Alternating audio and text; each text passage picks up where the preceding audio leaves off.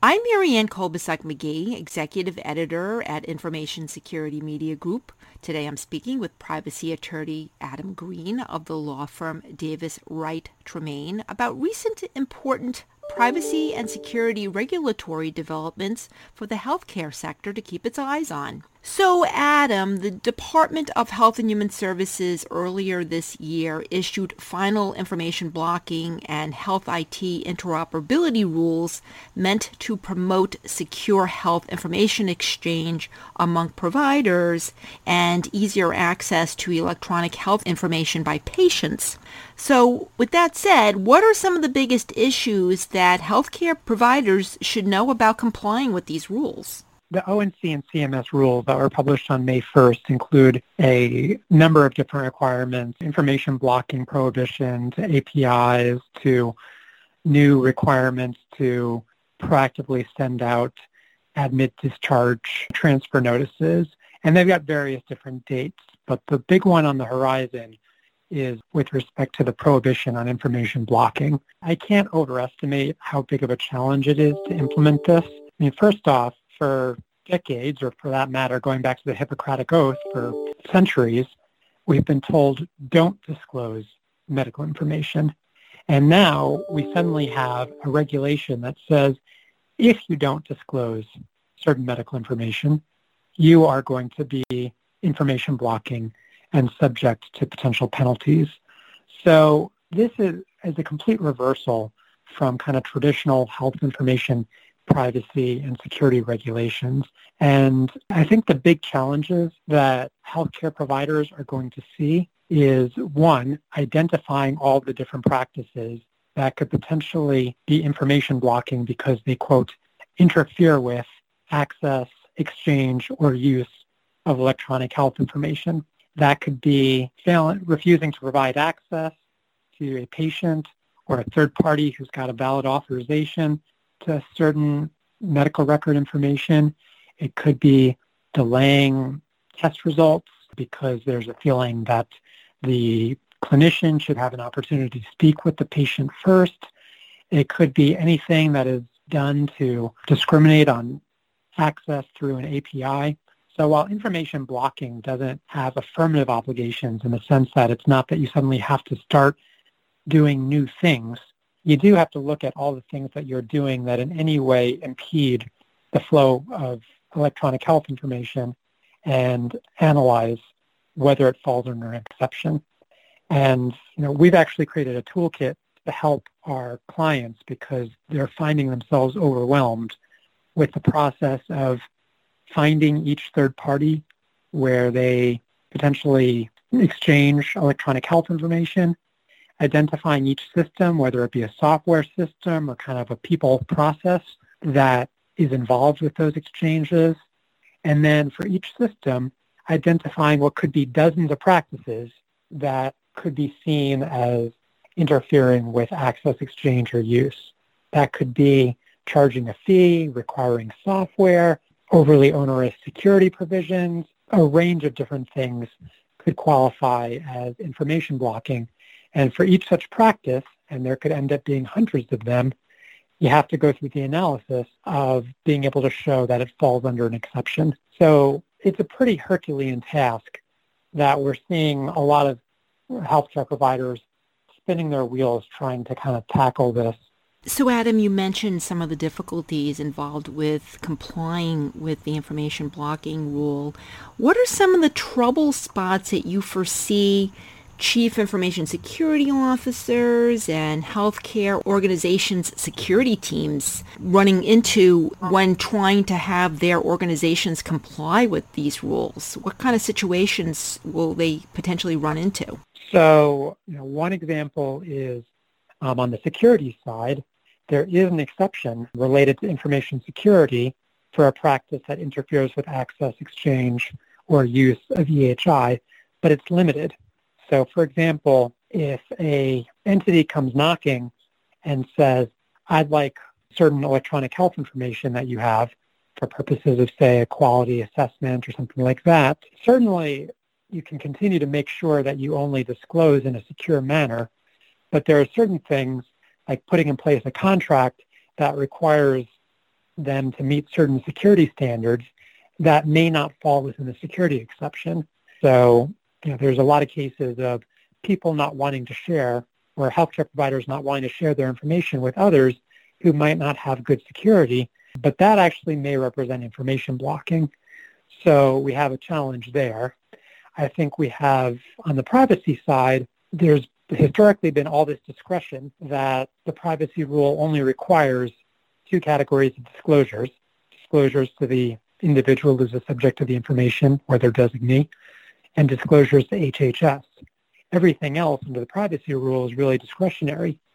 But now all that has to be revisited because everything that was discretionary now potentially may be a required disclosure, at least where it's requested under the information blocking rules.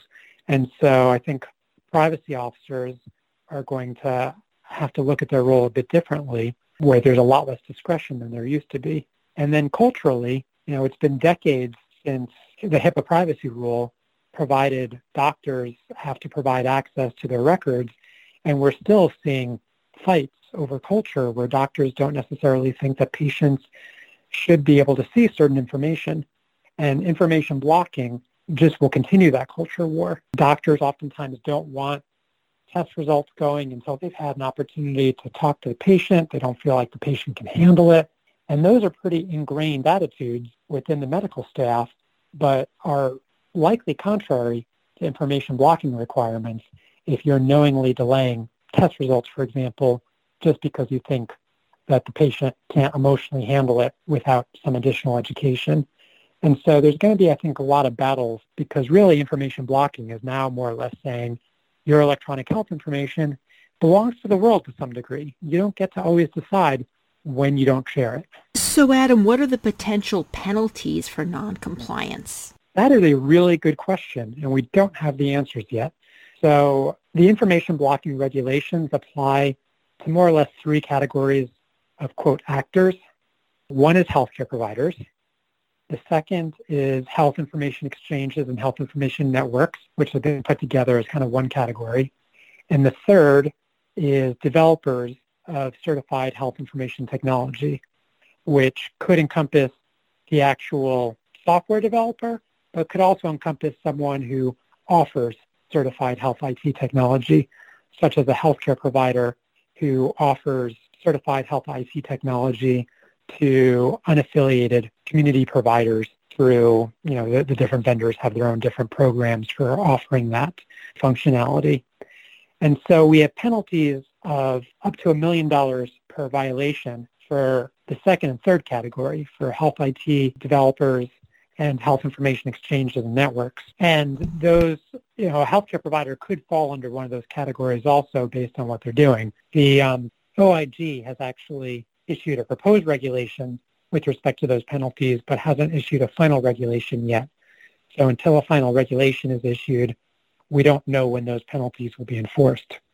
But there's a lot less certainty with respect to healthcare providers as the regulations and the statute just provide that HHS should leverage existing enforcement authorities with respect to healthcare providers, but we're still awaiting a proposed, let alone a final rule as to what that will actually look like.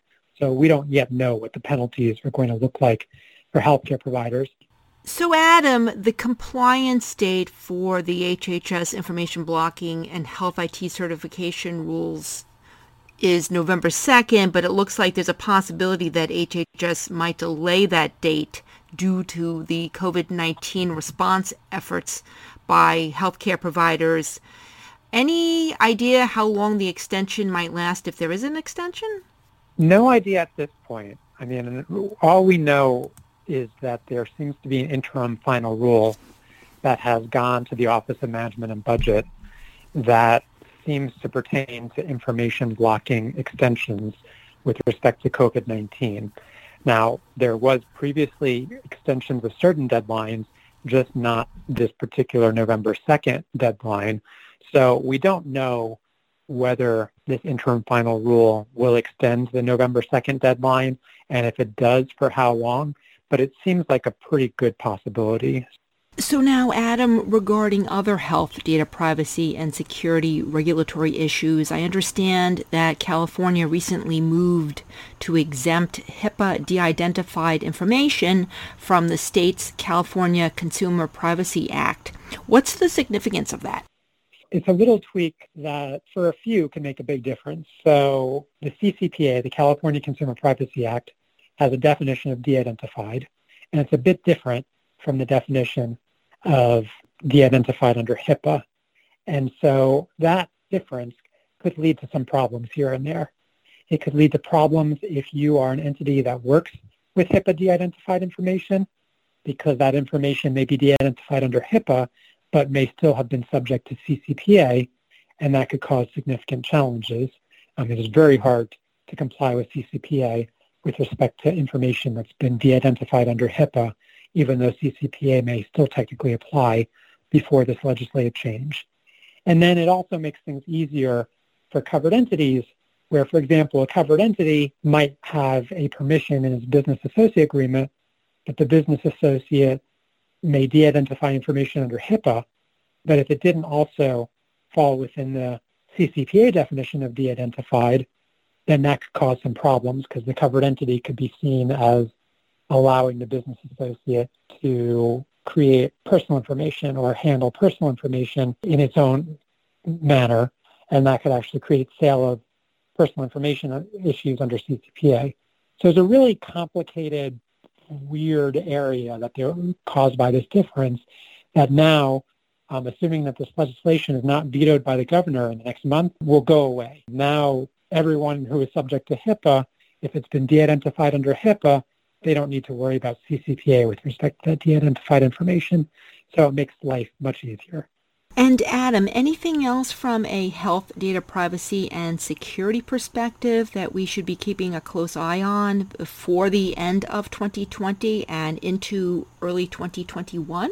So certainly OCR, the Office for Civil Rights, is continuing its emphasis on the right of access. They just published 5 different settlements with respect to covered entities not providing access to protected health information. These were relatively modest settlement sizes compared to, say, some of the headlines we've seen in the past.